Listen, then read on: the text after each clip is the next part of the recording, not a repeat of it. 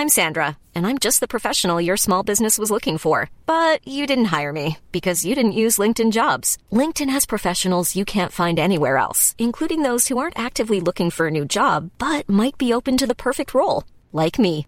In a given month, over 70% of LinkedIn users don't visit other leading job sites. So if you're not looking on LinkedIn, you'll miss out on great candidates like Sandra.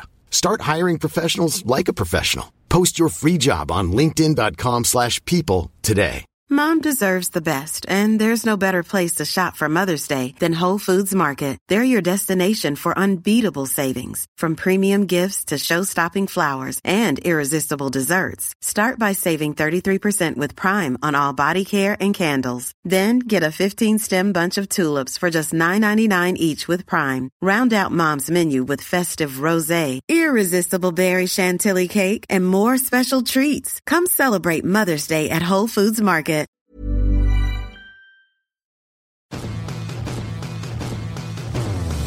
You're listening to Blue Jays Nation Radio with Cam Lewis and Tyler Yaremchuk, a member of the Nation Network of podcasts. Episode 157 of Blue Jays Nation Radio. Brandon Douglas sitting in once more for Tyler Yaremchuk as he is away this week. Joined as always by Cam Lewis. Coombsy, third straight series win for the Toronto Blue Jays. Third straight series win after they lose the opening game of the series. Just kind of speaks to the resiliency of this team. And I think here we are on a Friday morning headed into the Canada Day long weekend. The mood is overall pretty good because there wasn't a lot of negative things to draw from this series against their West Coast opponents in San Francisco. What's going on with you? I know you said you were at the Blink-182 concert last night. So was that a good time? Yeah, I had a handful of beverages, and like most of the people there who were fans of this group in the early to mid 2000s, late 90s, we're a little bit up there in age now. So when you have a few of those beverages in a situation like that, you wake up the next morning and you're not necessarily at 100%. So that's where I'm at right now. Well, once we get into the afternoon here on Friday, leading into the kickoff of the Jays' next series, you can just probably, get after it again, the hair of the dog a little bit, try and take the edge off. But I think we can jump pretty much right into our three ups portion of the show today, since it was an overwhelmingly positive series win against a really good San Francisco Giants team. We talked about it earlier this week that since the start of May, they have been the best team in the major league. And the Jays kind of went about beating them in a few different ways, starting off with our first up, which was the fact that bullpen day went about as well as you could ever dream of a bullpen start going, getting contributions from several different guys to get it done. But two in particular, I think, with Trevor Richards getting the start and then Bowden Francis following him in, putting in an absolute shift work of a day out there on the mound. Yeah, the timing on that one was really funny too, because we'll touch about this in our downs. We'll probably spend a decent amount of time talking about this. Alek Manoah had his difficult start down in the Florida Complex League, and then Ross Atkins spoke to the media after, and one of the things he said was that the Jays could handle doing another couple of turns around the rotation or so with the four-man starting rotation and the bullpen day being the fifth day, but it's not something they want to do long term. And then I wrote about that quote on the website. And what I said myself was, the bullpen day is fine as like a fill-in every once in a while. Teams are going to have to do it. But the unfortunate thing for the Jays is that you're using those relievers in a game, and as a result, you can't use them the next day or the day before that. So they've had some games previously where, maybe you lose your bullpen day and then you lose the game after that because you didn't have your best relievers. Trevor Richards is having a fantastic season, and he's a good late inning arm for the Blue Jays that they can't use in those situations because he's pitching in the bullpen day. But that bullpen day earlier this week was so good that you just cannot complain about what it does to your bullpen otherwise, because Trevor Richards and Bowden Francis combined pretty much to give you a Kevin Gausman start. He went the Richards and Francis together go 7 innings. They allow 5 hits, 1 walk, just 1 earned run, striking out 7. And then since the Jays had a big first inning and they were winning by a decent amount, they could get through the rest of the game with Trent Thornton and Jimmy Garcia. So they didn't have to use any of their good relievers or their main back end relievers for the rest of the game. But again, this isn't something you want to keep doing all season. They want to find somebody to fill in that role as the 5th starter, but you can't complain at all about the job that Richards and Francis have done. It's I wouldn't call it season saving. That's a bit much, but it's been a game changer. They don't have a fifth guy, and those two stepped up to basically merge into one pitcher and become that guy they so badly needed. Even better than like a fifth starter. The two of them together have been like a number 2 or a number 3.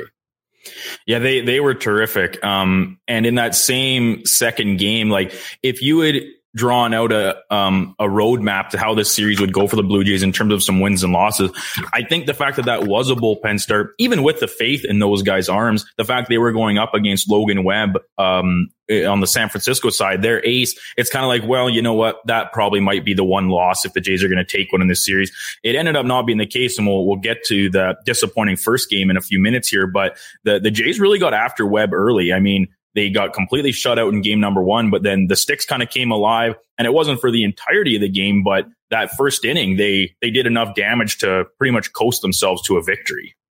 Yeah, the Jays got what felt like a week or a month's worth of good luck with runners in scoring position. I saw a stat on Twitter, and I wish I had saved it because I can't remember who posted it, and I didn't write it down into the notes, but I think they had 4 hits in that first inning. They scored 5 runs in the first inning. They had 4 hits with runners in scoring position. And that's as much as they had in the previous 2 weeks combined. So, I mean, like we know all about the difficulties with RISP this season, and to have an inning where George Springer doubles and then Bo drives him in with a single, and then Brandon Belt scores the second run with a double, and then 2 outs, Vladimir Guerrero Jr., Matt Chapman both get out. So there's 2 outs in the inning. And then they have this rally where Dalton Varsho hits a double to score Belt, and then Whit Merrifield hits another double to hit Varsho, and then Danny Jansen comes up to score Merrifield. So 4 hits with runners in scoring position in 1 inning, which is like, if I told you before the series the Jays were going to get 4 hits against San Francisco with runners in scoring position over those 3 games all told, you'd probably be like, yeah, that sounds about right. Yeah, that second game kind of a little bit of a bummer in terms of the fact it was taking place at the same start time as the NHL, the first round of the NHL entry draft. And so it's like me personally, I had the draft up on the big screen here in the basement, and then just was watching the Jays game on my laptop with the sound off. But it was kind of like after that first inning, you were almost like, oh, well, you know what? I can kind of live having this on the background because it seems like the Jays are absolutely rolling today. They didn't keep up that pace. So obviously, pretty unrealistic to think they could, but it is nice to see them getting some bats going, like you said, with their struggles with running and scoring position, particularly with 2 outs already on the board. So nice to see the offense come alive there, combining with the great start by Richards and then the follow-up by Francis, Thornton, and Garcia to finish off that game number 2. Heading into our second up of the series, Chris Bassitt in game number 3. We talked about it last episode saying, you know what, there might be a few question marks starting to circle around this guy, but the hound dog came to play here on Thursday afternoon. He was lights out. 6 innings pitched, 3 hits, 3 walks, and a career high 12 strikeouts, which that might be the most surprising stat that we see here because, you know, he's not a high strikeout rate guy. He's a pitch to contact and let his fielders do some work for him. So that's terrific to see. Like, he was feeling himself out there. Yeah, that was, it's really not something you expect. Like we had those starts earlier from Bassitt, the one against the Mets in New York against the former team.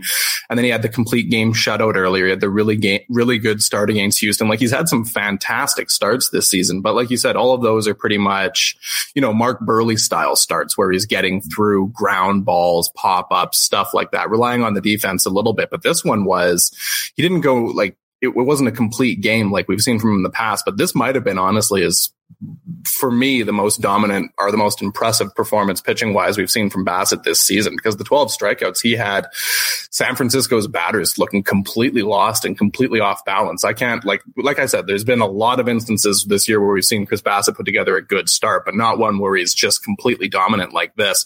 And it's interesting when you look at the splits that he's had. We mentioned this on the last podcast. He does not pitch well when he's pitching to Danny Jansen, but Alejandro Kirk was activated off the 10-day injured list, and Bassitt goes back to putting together a fantastic start. Like his 3 starts before that, all of them were with Kirk not catching. His previous 3 starts, he goes 11 2/3 innings combined and posts a 11.57 ERA. And then, so now with that start against San Francisco with Kirk catching, he has a 1.60 ERA pitching to Alejandro Kirk, as opposed to the other 2 with Tyler Heineman and Jansen. The ERA is all the way up around 9.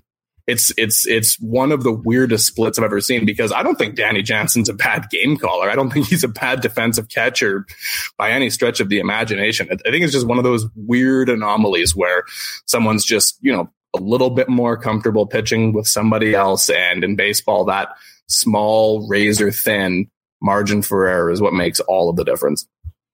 And you can maybe debate about if it was more like Bassett's rebound due to the fact that now he is not calling his own pitches like we talked about last episode. Was it because of the fact that Kirk was back behind the plate? I would guess it's probably some sort of amalgamation of the two contributing to this nice bounce back for him.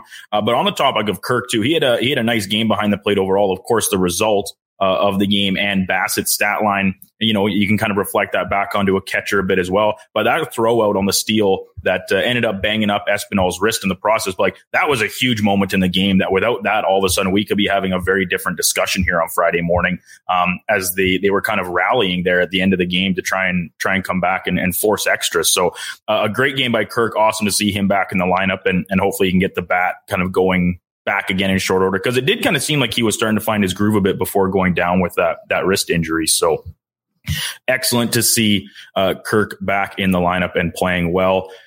Leading into the third up, which is a guy who is playing as well as anybody in the Jays lineup right now, and that is Vladimir Guerrero Jr. Homers again, third time in 6 games, and this one was about as clutch as it comes. Yeah, Vladdy's really stepped up for the Jays over the course of these last couple of series here. This is from the Bassett game, and it's 0-0 in the 6th inning, and Vladdy comes up and hits a 2-run bomb. And it really didn't look like the Jays were going to score a run in this game. It was very similar to and we'll touch on this in our next point when we get to the downs, is they gave Kevin Gausman 0 runs of support, and it really looked like they were on their way to doing that again. And it was going to be, wow, outside of that first inning against Logan Webb, where, I don't know, they got a little bit of BABIP luck. He hadn't settled in fully. It looked like that was going to be their only, good inning of the entire series. And then Vladdy launches that home run. It's the 3rd one that he's hit. He went the entire season without hitting a home run in the newly renovated Rogers Center. And then he hits 2 against Oakland in back-to-back games. And then he hits that go-ahead one against San Francisco. And now over the course of those 6 games, those 2 series against the Athletics and the Giants, his OPS is 1.349. There had been a lot of talk that Vladdy's peripheral numbers were good. He was hitting the ball hard and he was getting some bad luck. He was hitting the ball right at guys. Ball was going into the ground. Kind of the same conversations we had in 2019 and 2020 with the launch angle. The peripherals are good. And people were saying this guy is poised to break out. He's going to have a good stretch here. It's not going to be bad luck for the entire year. It's going to happen. And here it is. And we've talked about this many, many, many times. The Blue Jays lineup doesn't have the same depth that it did in the past. If the Jays are going to have an above average, good, very good, elite offense, any of those things, the number one catalyst is going to have to be Vladdy in the middle of the lineup. If he's very good, the Jays will also be very good. And this seems like a good a time as any to mention the fact that he must have been listening to Tyler's advice from a couple episodes ago, and he did confirm that he will be re-entering the home run derby for the first time since 2019, I think it was. That's right, yeah. When he went bananas, and that was one of probably the best all-star home run derbies in recent memory. The fact that Vladdy's going to be back in there on it. I don't think there's as much concern now, like Tyler had said in that clip of a few episodes ago, about saying like his swing's broken, so now he's just going to go out there and swing for fun and try and get some loft in the balls. It looks like he's kind of got some of that corrected, but just the fact of having some fun in an event like the home run derby, and getting that levity. He loves the fanfare, the attention that comes with being at the plate and the entire stadium behind him. So I think even if it's not going to be with the state of mind like he has been before these last couple series of not being able to get any distance on his ball and get the ball in the air, I still think it's great for him and that he should be able to have a great time in the process. Unfortunately, both him, Bo, Matt Chapman, Whit Merrifield, and Kevin Kiermaier, none of them end up winning the final round of voting for the All-Star game, which I'm a little skeptical of this, because 4 of those, or at least 3 of those guys heading into this like new round where it resets the clock to 0, were all leading their respective positions. And, a lot of the rest of the league and other fans, you see it across Twitter, kind of complaining because of the fact you have an entire country voting for one team's worth of players, as opposed to these more regional splits like you see across the entire United States for the remaining 31 teams. So I'm a little curious to see the official breakdown of how these numbers shake out, because I'm very surprised that not a single one of those guys ended up in first place when it comes to starter voting. Yeah, I'm surprised too. I mean, like there's ones where you're like, okay, yeah, Whit Merrifield's not going to beat out Marcus Semien. Sure, fair enough. But I don't know. Like maybe I do feel like Bo Bichette should be starting in the All-Star game. Corey Seager's a fantastic shortstop. He's had a great year for the Texas Rangers, but he also hasn't played as much as Bo. Bo's been there every single day. So I disagree with that one. I think Yandy Diaz has had the better season than Vladdy at first base.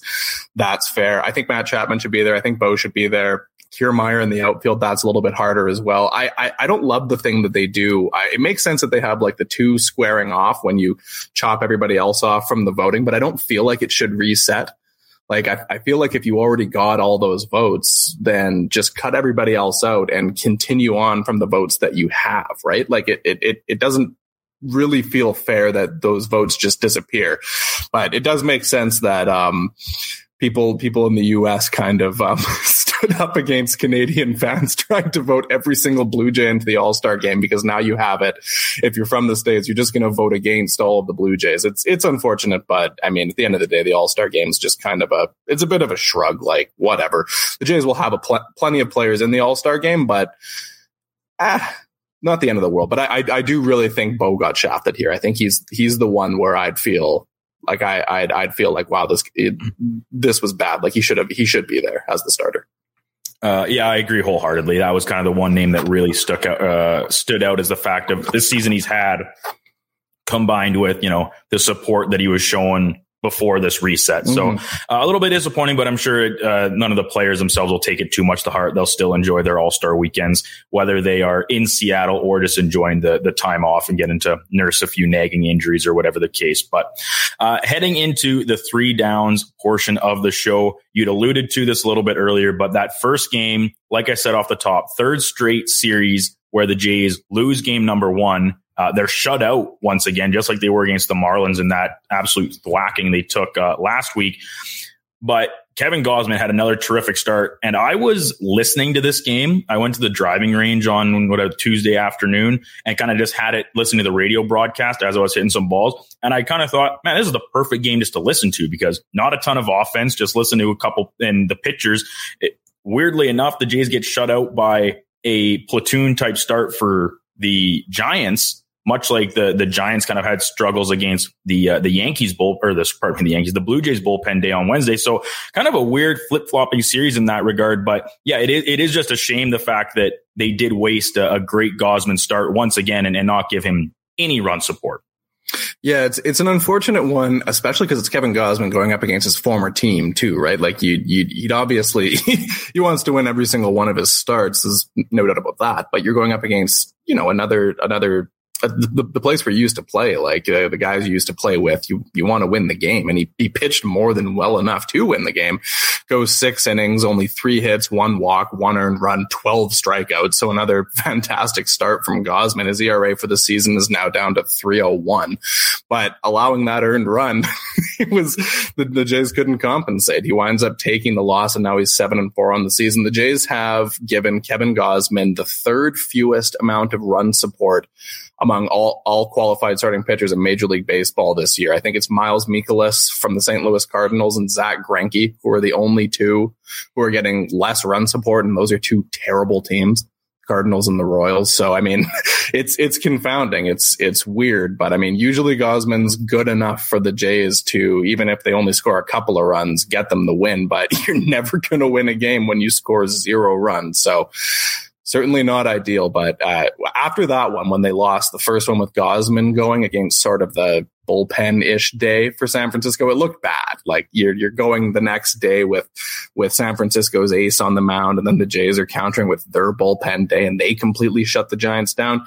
Really weird stuff, but it also kind of goes to show that going up against pitchers that you're not familiar with, pitchers that give a different look, pitchers that you probably don't necessarily have as much information on, I think that's a big challenge. It's an interesting thing that the Giants are a really interesting team because they don't have that traditional 5-guy rotation. They seem like they only really have like 2 or 3 actual starters, and then everyone else is a once or maybe twice through the order, like bullpen arm. It's very interesting, but yeah, that's that. The Jays always seem to have trouble in games like this, especially when Gausman's starting.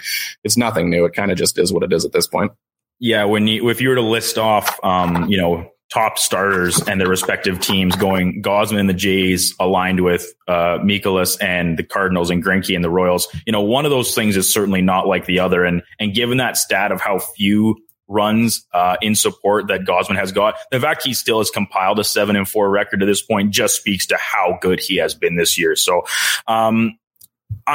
before we get to the Manoah thing to round out our 3 downs, and we'll dive into that pretty extensively, kind of a half down here in the middle. I'm just going to say this. Between the lack of runs scored for the most part across the board by the Jays, kind of a low scoring series overall, this entire series was pretty blah to me. This was 2 really hot teams overall. The Jays, I believe, were considered, one of, if not the hottest team in the American League over the last X period of time. And then we've said it several times already, the Giants being the best team since May 1. But overall, the series has kind of lacked juice for me. And maybe it was just a matter of, we are kind of just about getting into that dog days of summer stretch. We're across the halfway point of the season, officially heading into Canada Day weekend here. But I don't know. Maybe it was because I just listened to that first game on the radio, and that does take a little bit of the jam out of it. But did you get any sort of similar feelings watching this series, Cam, that it just kind of I hate to use the word boring because it is still sports and people love to rag on baseball for stuff like that. I still love the game, but I kind of almost want to lean towards saying this was a boring series. It's certainly different than what Jays fans are used to. Think about the teams we've seen in the past, the past decade, even when they were bad, like in 2010, Jose Bautista hits 54 home runs. And then, think about 2015 when they break their streak and make the playoffs, win the division for the first time since 93. The Jays were one of the best offenses, one of the best lineups you'll ever see on a baseball team. And then last year too, in 2021, they were very strong offense, like an elite hitting team. And now they've pivoted and they're a very different team now than they used to be. They're much like the 2016 team. They also reached the American League Championship Series, but that year never felt as good as the 2015 year did, even though it wound up with virtually the exact same result. And I think that's kind of the team that we're seeing now. And you mentioned the dog days of summer. The Jays are a team that should be able to kind of find their groove during this stretch. They have strong pitching, a bunch of rubber arms, guys who don't really get injured, knock on wood. This is when you'd think that they're going to come through. And I think that we're not going to see the Jays do a nuclear hot stretch where they win 10 games in a row. I think the Jays hot stretch is situations like this where they win 2 of 3. They win 2 of 3. They win 2 of 3. You look at who's coming up next: Boston, the Chicago White Sox, and the Detroit Tigers. 2 of 3, 2 of 3, 2 of 3. Keep doing that through the dog days of summer, and all of a sudden you're going to be right in the mix for one of the higher up wild card spots. I really don't think they're going to catch Tampa, but you never know. I mean, that's just how I think the Jays are going to have it. It's like the 2016 team. They didn't have that run like the 2015 team did where they won every game for a month. I don't think it's in the cards here at all, but you're going to have series where you go up against San Francisco. San Francisco's good. They pitch really well, and you hold them down to 5 runs across the entire series, 3 games. Yeah, you yourself only scored 8, and it wasn't sexy or exciting to watch, but they got the job done because the pitching's good and they come up with a few clutch hits. That's the formula for the Jays to have success this year. Very good point. Very, very well put. So heading into our final down, it is the Alek Manoah situation, which I was just saying this before we started recording. Back on Tuesday when we did the show in the morning, you led off the show by saying, man, I wish we'd got some Manoah news here to talk about during the show. And then I don't know if it came out as we were recording or immediately after we finished, but this story breaks out of his first go around down in the Florida Complex League. And it wasn't pretty. It was tough. Yeah, it was it was bad. It was the New York Yankees Florida Complex League team teed off on Manoah for 11 runs on 10 hits over 2 2/3 innings. So this is, guys in New York's the very bottom of their system. So new guys, teenagers. So that's really not what you want to see. But also it's important to mention with Manoah is the way that he's going to be pitching here is it's not he's just jumping out there and pitching a game against a bunch of kids and he's trying to carve them up or whatever. It's, you're going into this trying to do specific things. Like, Brandon McCarthy, a former Major League Baseball pitcher, said on Twitter when everybody was kind of ragging on Manoah and dunking on it, as, inevitably people do on Twitter. He said, like, you don't know with these minor league starts that the coach might have said, hey, look, go out there and only try and do this. Don't worry about the results. Don't worry about, allowing a home run or allowing runners, blah, blah, blah. Just like we're playing in simulated situations. And what we care most about for you is like getting the ball in the zone, you're pacing with the pitch clock, all this different stuff.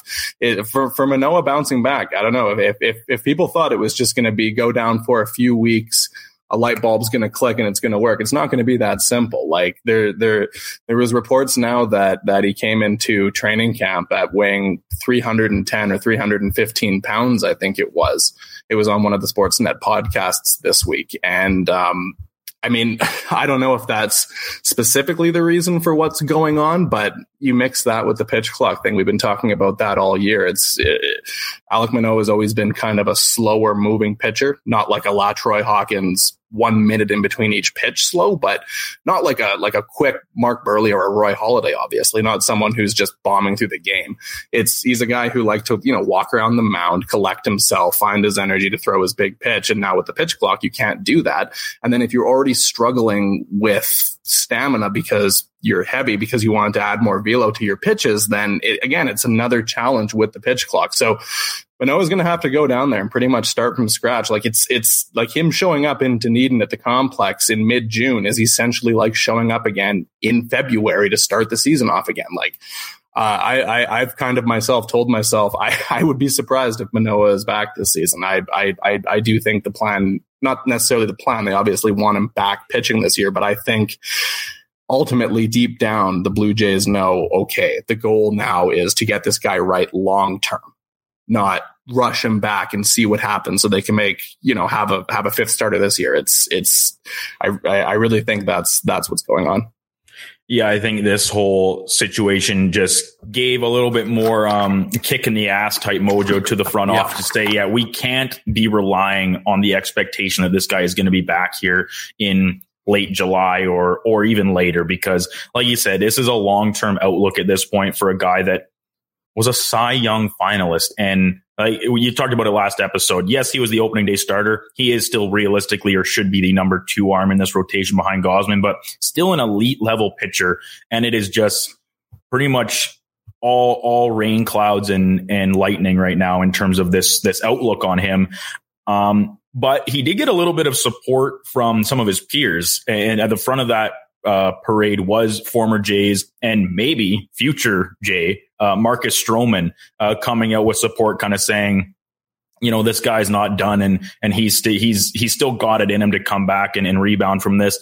That's easy to say. It'll be a little bit different to actually see it put into execution here over the next several months, and then even over the winter heading into next season. But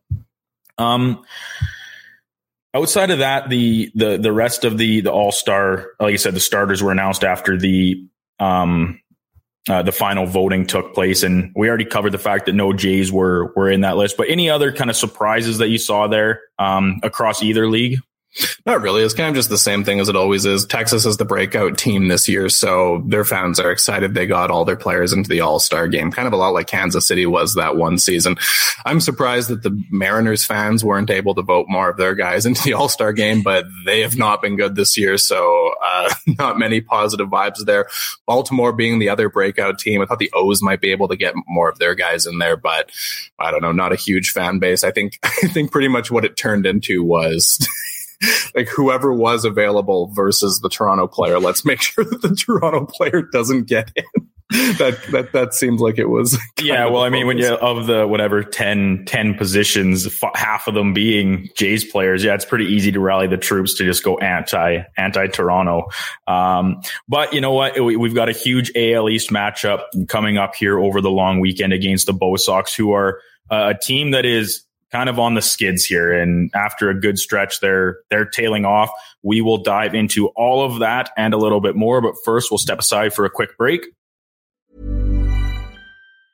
There's never been a faster or easier way to start your weight loss journey than with PlushCare.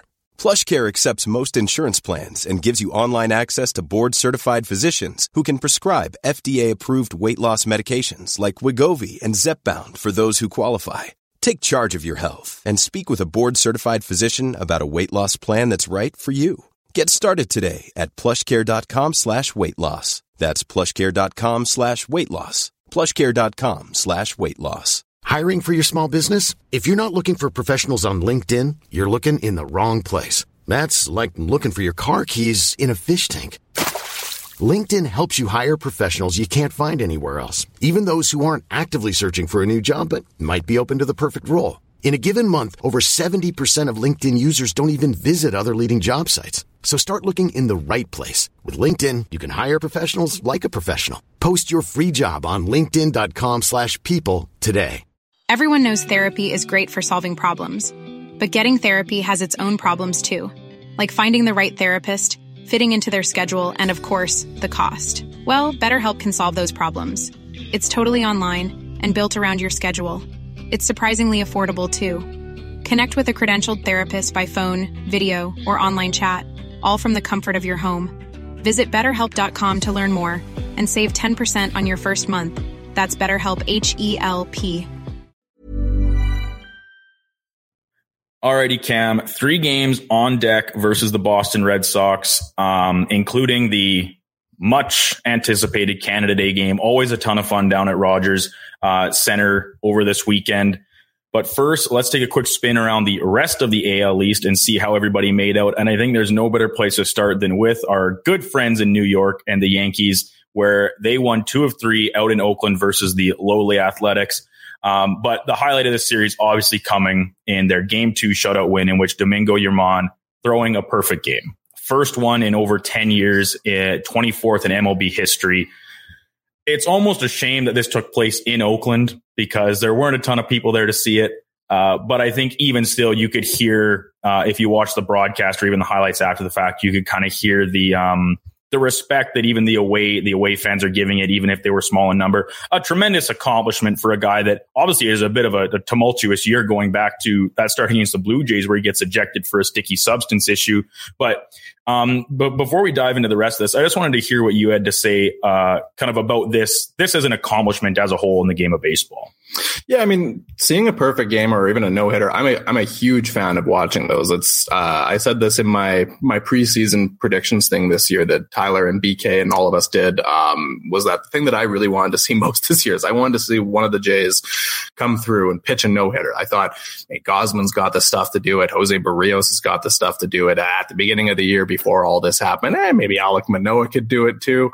Probably not holding on to that one any longer, but perfect games and no-hitters are fantastic to watch. Of course, with Domingo Germán, we obviously have to bring up the elephant in the room, of course, is that he was suspended previously for domestic violence. The story is pretty fucked up. He had he was so aggressive and violent towards his girlfriend at a team event that another player had to get involved and then leave with them to ensure that it didn't escalate, which is really fucked up.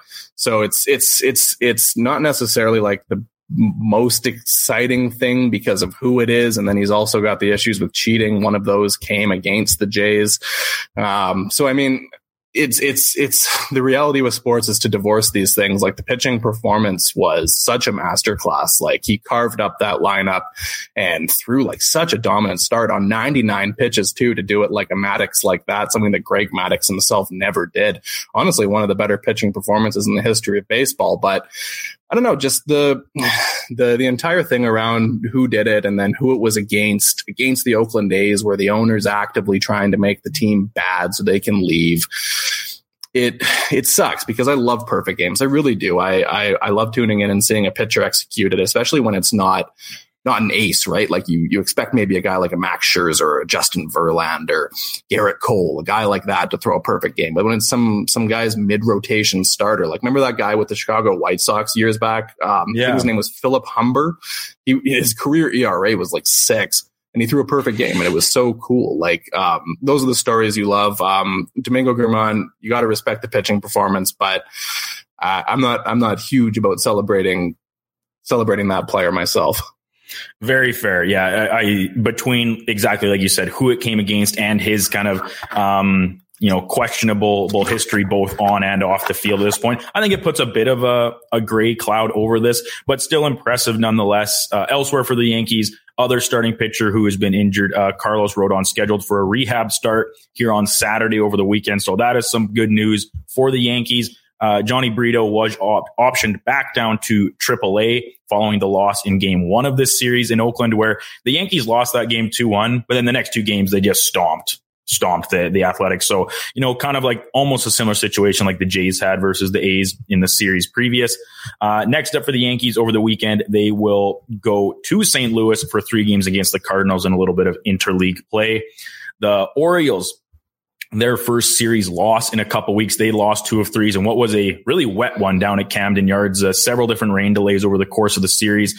And honestly, overall, maybe you can contribute it to the weather, or like we talked about with the Jays, kind of a little bit of reaching that tough part of the season now as we reach halfway. Some of the worst baseball, I think, that we've seen the Orioles play throughout the year. And because I did actually get the chance to watch a couple of these games, for the most part, start to finish, minus in and out for the rain delays. But the Orioles will look to rebound as they stick playing the AL Central, wrapping up a 9-game homestand with 3 versus the Twins over the weekend.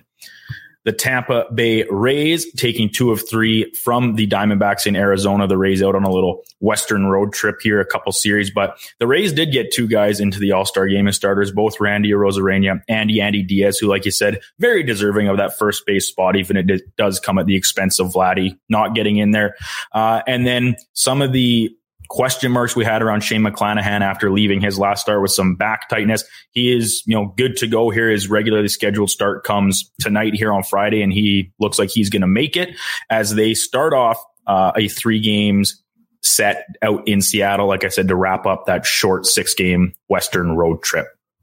And last, but certainly not least, although I guess it is a little bit least, the Boston Red Sox, they got swept by the Marlins. They've now lost 5 straight, 7 of their last 8. The only real positive you can pull out of this series was that Brian Bello took a no-hitter into the 8th inning in game 2 of this series, I think it was. Might even been 3, might have been on Thursday. Don't quote me on that. But then the tough part about that, much like we talked about the Gausman thing, he ended up taking the loss in the game despite that, because he gave up 2 hits at the start of the 8th, yanked, and then the Red Sox just couldn't muster anything to kind of come back in that. So a little bit disappointing there for Bello and a Red Sox pitching staff that's had a bit of a tough go almost the entire season. But they do get a little bit of positive news as ace and very large financial investment Chris Sale has begun a throwing program. We're 3 weeks out since he was diagnosed with a stress reaction in his left scapula.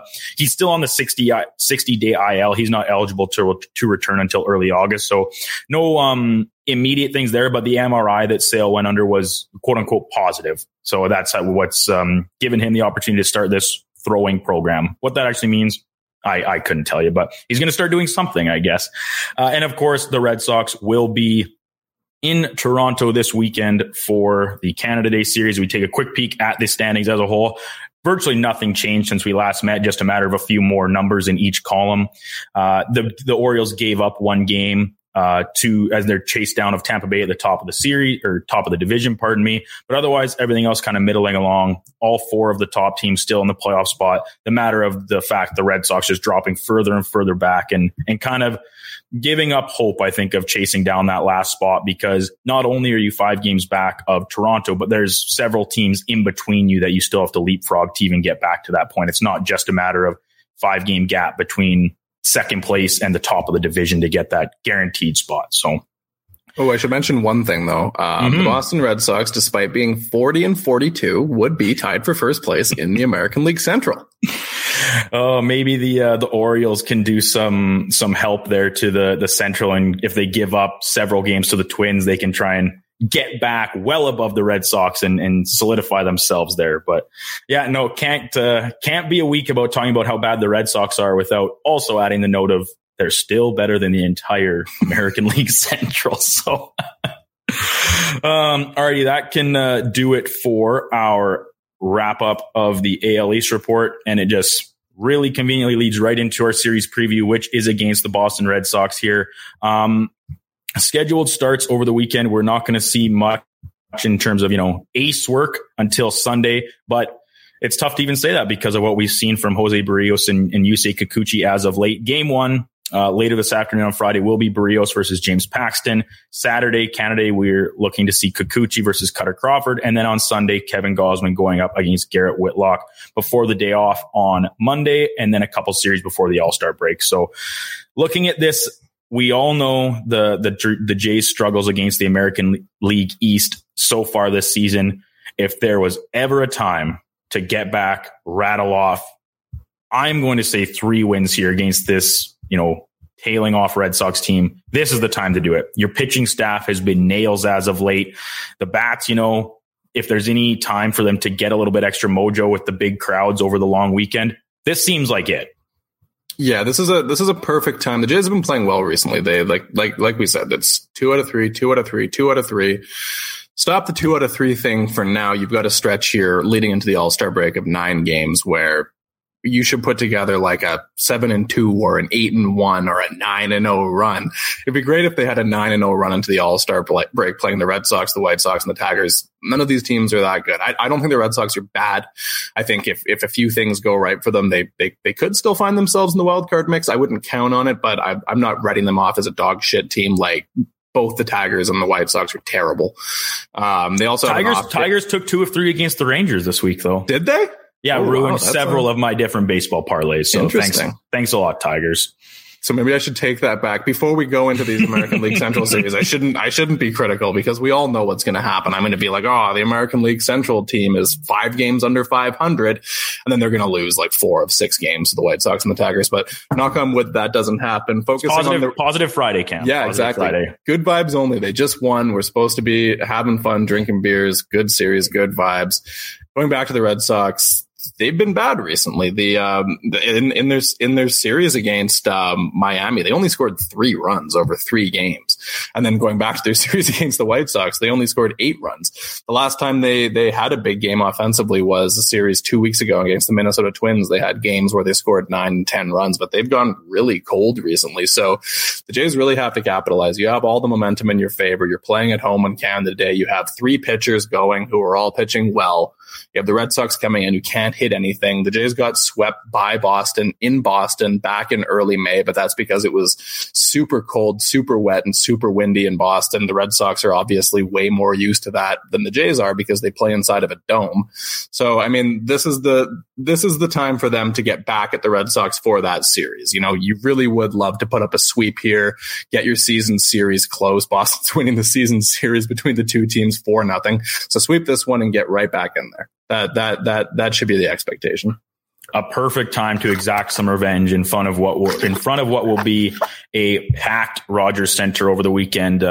Regular evening start here on Friday, but then a 3:00 Eastern Saturday and 1:00 Eastern Sunday starting pitching time, if my memory serves me correct on those. So, Coombsy, I hope you have a great long weekend. I hope you get to enjoy some beers, take in some baseball, and hopefully when we reconvene at the start of next week, we can keep these positive vibes going. Let's hope so. We got to keep these good vibes rolling to the All-Star break. Let's start the 9-0 train right now. That's what we're hoping for. That is what we're hoping for. All right, Coombsy, have a great long weekend, and we'll talk to you next week. Best wishes. Mom deserves the best, and there's no better place to shop for Mother's Day than Whole Foods Market. They're your destination for unbeatable savings, from premium gifts to show-stopping flowers and irresistible desserts. Start by saving 33% with Prime on all body care and candles. Then get a 15-stem bunch of tulips for just $9.99 each with Prime. Round out Mom's menu with festive rosé, irresistible berry chantilly cake, and more special treats. Come celebrate Mother's Day at Whole Foods Market. Hey, it's Paige DeSorbo from Giggly Squad. High quality fashion without the price tag. Say hello to Quince. I'm snagging high-end essentials like cozy cashmere sweaters, sleek leather jackets, fine jewelry, and so much more. With Quince being 50 to 80% less than similar brands. And they partner with factories that prioritize safe, ethical, and responsible manufacturing. I love that. Luxury quality within reach. Go to quince.com/style to get free shipping and 365-day returns on your next order. quince.com/style. Mom deserves the best, and there's no better place to shop for Mother's Day than Whole Foods Market. They're your destination for unbeatable savings, from premium gifts to show-stopping flowers and irresistible desserts. Start by saving 33% with Prime on all body care and candles. Then get a 15-stem bunch of tulips for just $9.99 each with Prime. Round out Mom's menu with festive rosé, irresistible berry chantilly cake, and more special treats. Come celebrate Mother's Day at Whole Foods Market.